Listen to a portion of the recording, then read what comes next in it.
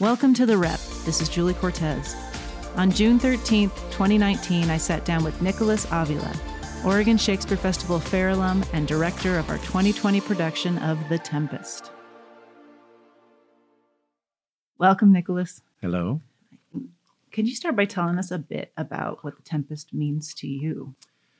Yeah, I think The Tempest for me is a play that I've seen a few times and experienced in production, and always had a little bit of uneasiness about. You don't quite know how to feel about the protagonist, and it always feels a little unresolved. And so when I started to read it from the perspective of how now as a director do I look at telling the story, I found that sort of conflict or the unresolved nature of it may be kind of the point of it.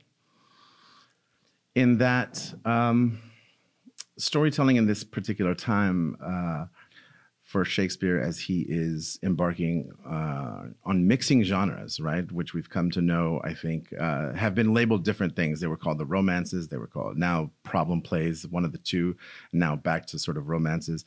Problem plays I read a program note yesterday that Lydia Garcia did a really nice sort of intro to one of the plays speaking about that.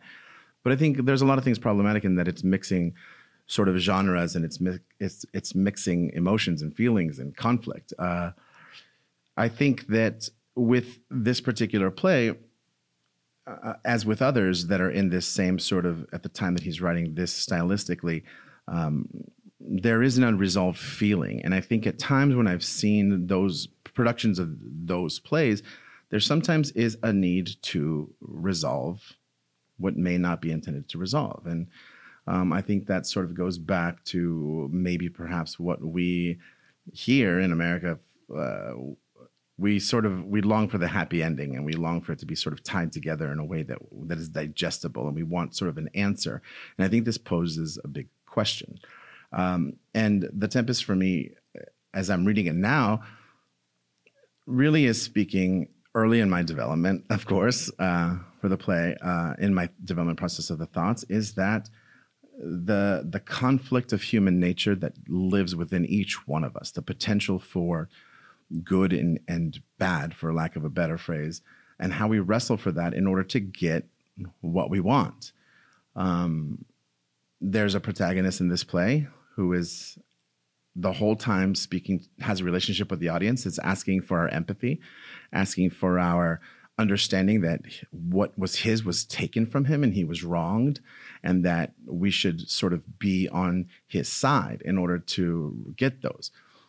And somehow we're supposed to forget or not pay attention to the enslavement of Ariel and Caliban.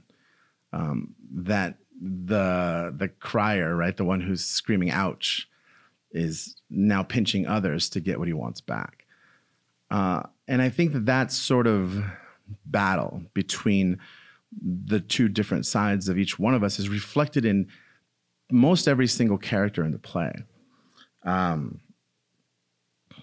only ones that it's not reflected in are the young ones, the lovers. And what happens in the play, Shakespeare is sort of fascinated at times with sleep and wake consciousness. And it's about consciousness. Hamlet, right? To die, to sleep, to sleep, perchance to dream. And then Macbeth, sleep no more. There's so many references to sleep, and it's not just rest. It is awareness. And if, you're a reader of biblical sense, that once you take the bite of the apple and you can no longer go back. Once you're awake, you can no longer sleep, So Prospero makes the effort to keep Miranda asleep while the actions of the play are committed. And I think that in many ways, we all, and those that are awake that wish to be asleep, try to do that with drink in the play. There's always these efforts to forget. So I think that what the hope is that for Prospero in this play, where he's committing these actions and is asking the audience to forgive, but yet for some reason, which is interesting, right, that he doesn't share the actions entirely with his daughter. And somehow they are the ones that have an opportunity to make a future that may or may not be different. So the Tempest right now is speaking to me, I think, primarily in that field. As I'm early in the development of these ideas will be condensed, but I think this is a play that wants to examine the potential dark nature in humanity to commit actions that may or may not be questionable in order to get what it is they want. As you know, that this sometimes we want to control the outcome, and in doing so, we may or may not commit actions that are unfavorable. Are there production choices or just things you're mulling, you're ready to talk about right now, and especially as they relate to being in the outdoor Allen Elizabethan Theater? It's pretty early, and there's the design team is not yet in place, and there's lots of questions that I have, and probably I would take up most of this podcast and if I start to go through all the different things that are sort of in my brain at the moment. I might take up too much time and run around all the things. I will say, however, that it is a great challenge, and I don't mean that in a bad way. I mean that in a very good way, that the Elizabethan stage presents. There's also there are great possibilities in that space. It is a character in the play. And to consider it anything else, I think, would be sort of playing against it. And then when you play against a given circumstance, it usually ends up badly. There are production choices I think that, when we start to create the world of this play, that I think we will try to find harmony with the space that is in the venue and the avenue and how it works. But I think we spoke a little bit earlier. So if there's certain things you want me to talk about, I'll be happy to revisit those, but I'm not sure which ones are relevant at the moment. Maybe going ahead and talking a little bit about how you ponder the fact that it probably or maybe was never done outdoors, and then how that relates to like the audiences then and now. Yeah. That was a funny thing as I'm reading. Whenever I'm getting into a play, I just try to absorb as much information about the world of that play, whether it be a brand new piece or Shakespeare. And the advantage of Shakespeare pieces, we have a lot of history, right? There's a lot to grab. And in some very credible materials that I read that are sort of my go-to pieces, they don't know that this play was ever done outside in the globe. Because by that time they had moved into the Blackfriars. We know that it was done at Whitehall because it was one of King James's favorites. He even commissioned it to be played at his daughter's wedding, if you can believe that. This play was what he had at his daughter's wedding. So it was done by that time. The King's men were rock stars, I guess, because they just had their stuff. So they weren't, they had made it. So they were playing it out. They were playing it at Blackfriars and inside.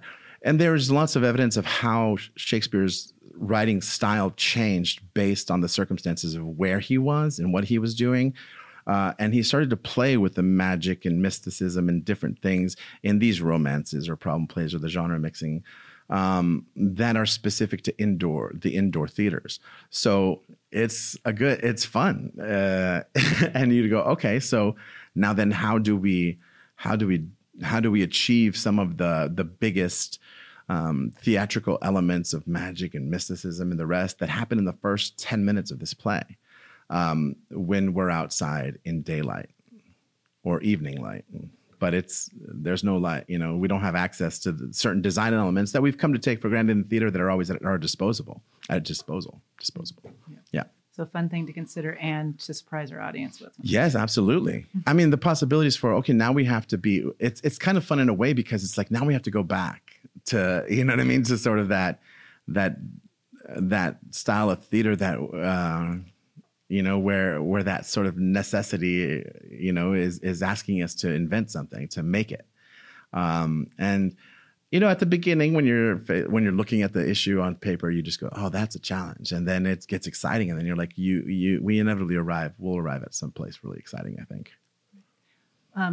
We talked earlier a little bit about what you're envisioning for Caliban, or at least what you're envisioning not doing with Caliban. Yeah. Can you share that? Well, yes, I think that part of what I think is interesting is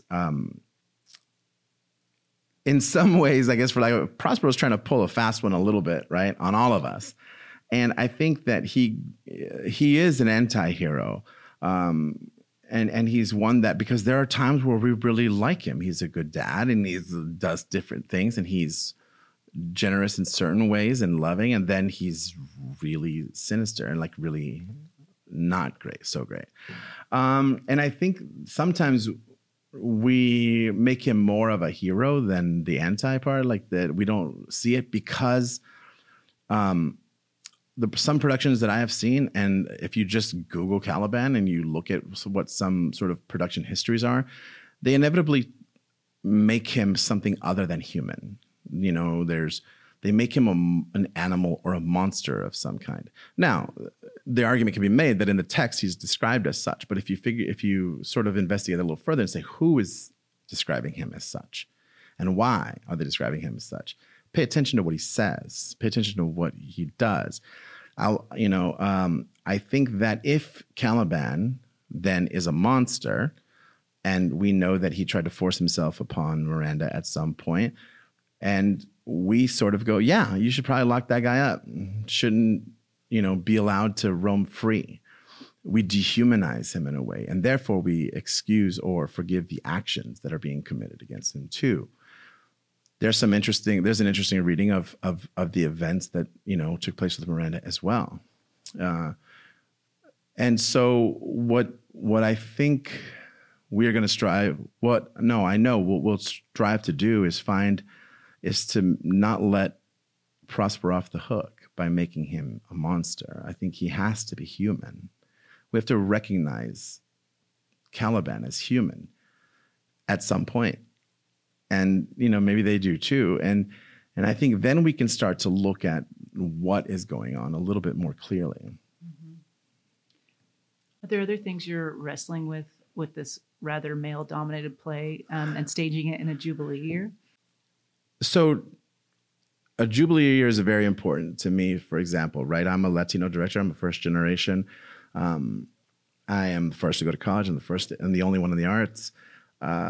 And sometimes I face, certain there are the kinds of opportunities that come, or you just go, oh, okay.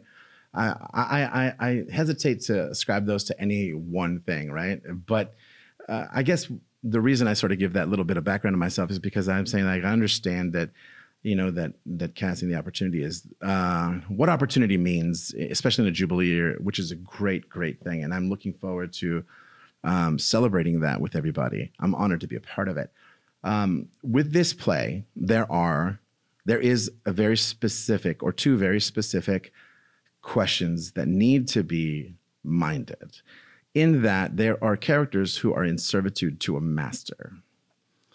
And anytime that happens, we, I think, must be hyper aware of the combinations of bodies we put up on stage and what the potential takeaway from those combinations are.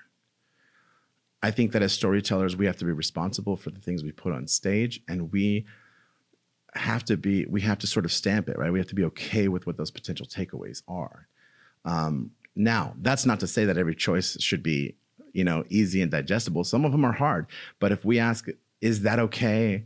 It's like, oh, it's really difficult, but is it true? Is it real? And even if it's uncomfortable, then we have to go with it, right? There's a reason why. There's a light we want to shine. So that's we think about that, and then you think about how every potential combination of gender or race, how those reflect upon what's happening in the play. I think those decisions are ones that we'll look at and be very conscious of as we go forward. Because I think they require attention. I find sometimes, as an audience member, like I find it more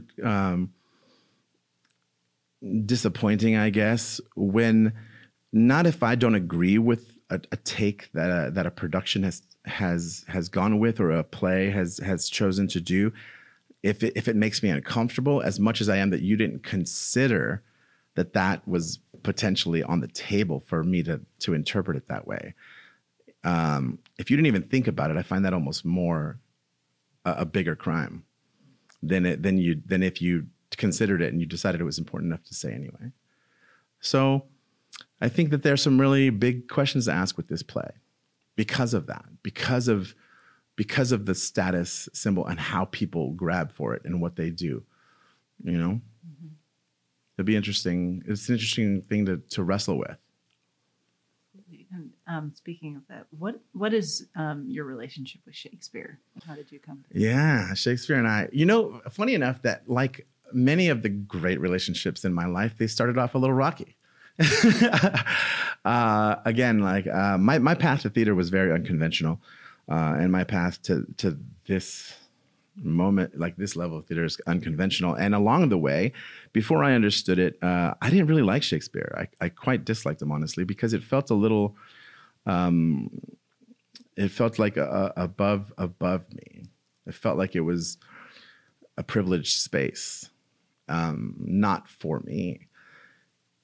And to be fair, I think, the beginnings of my training come from the group theater, and I learned from descendant of the group theater, and so everything was sort of much more realistic and things. And there's things about Shakespeare and direct addresses and different stuff and language and the rest that I just did not relate to, and I have I have come to find that there's a reason why Shakespeare has become literature in there's many events leading up to the printing of the folio, and then after it was printed, and the 40 some odd year ban of theater in England because of the plague, and the theaters and those books sat on rich people's shelves, and the fire came and burned out most of them. So only a very few survived, and these stories came to us. They had to come to us in that way. But somewhere along the line, I feel like we forgot what they were meant to be. And when it was broken open for me in training, I felt like the world opened up quite a bit. And I thought, this is what this means. Like, this is what he means. Like, this is about me. This is about all of us. And sort of take that romantic theater approach to it, where I related to it in such a way that Shakespeare always teaches me, always makes me understand more about acting, directing, writing, everything else that we encounter about my life, frankly. And so my relationship to Shakespeare now is one that there's nothing like it. There really isn't. I direct new plays mostly, and I love new plays. There's so many important stories to be told now. But Shakespeare always brings us back to something that we're missing, and he does it in such a way that that is exciting. I'm a big lover of language plays. And figuring out how to communicate that story and how to spark someone in the audience in a way that a relationship to the language in a way that, maybe somebody out there is like me. Maybe somebody out there doesn't quite understand. So I always strive to make that person feel it, hear it for the first time. So I'm excited about it. It's a great opportunity. Do you have any final thoughts you want to share with our audience? No, I'm excited to be here. I'm excited to explore this story on that stage with the group of people that would inevitably read there. And I hope that everybody comes and relates to it. And I think that we have a real... it's funny that sometimes I discredit the goal because it's simple to tell the story. But it is very, very difficult. And I feel like we have a very ambitious goal for how this story can and should land with an audience. And I'm looking forward to the challenge of that. And I hope it does that when people come to see it. I'm excited, so excited to be a part of Nataki Garrett's first season. I think she is a remarkable leader, a great director. And to be here in her first season is a great honor. And I think that I look forward to being a part of this new era for OSF. It's a really exciting time, I think, to be here. And part of that excitement is a lot of like uncertainty where I am at the moment without, the team in place from designers to actors and everything else. But I'm really excited about it. And I hope we achieve what it is we set out to do. Thank you so much, Nicholas. Very welcome. Thank you. And that's it today for The Rep. Follow the rest of the series for more exciting interviews on our 2020 season. And don't forget to follow us on Facebook, Instagram, and Twitter at OSF Ashland.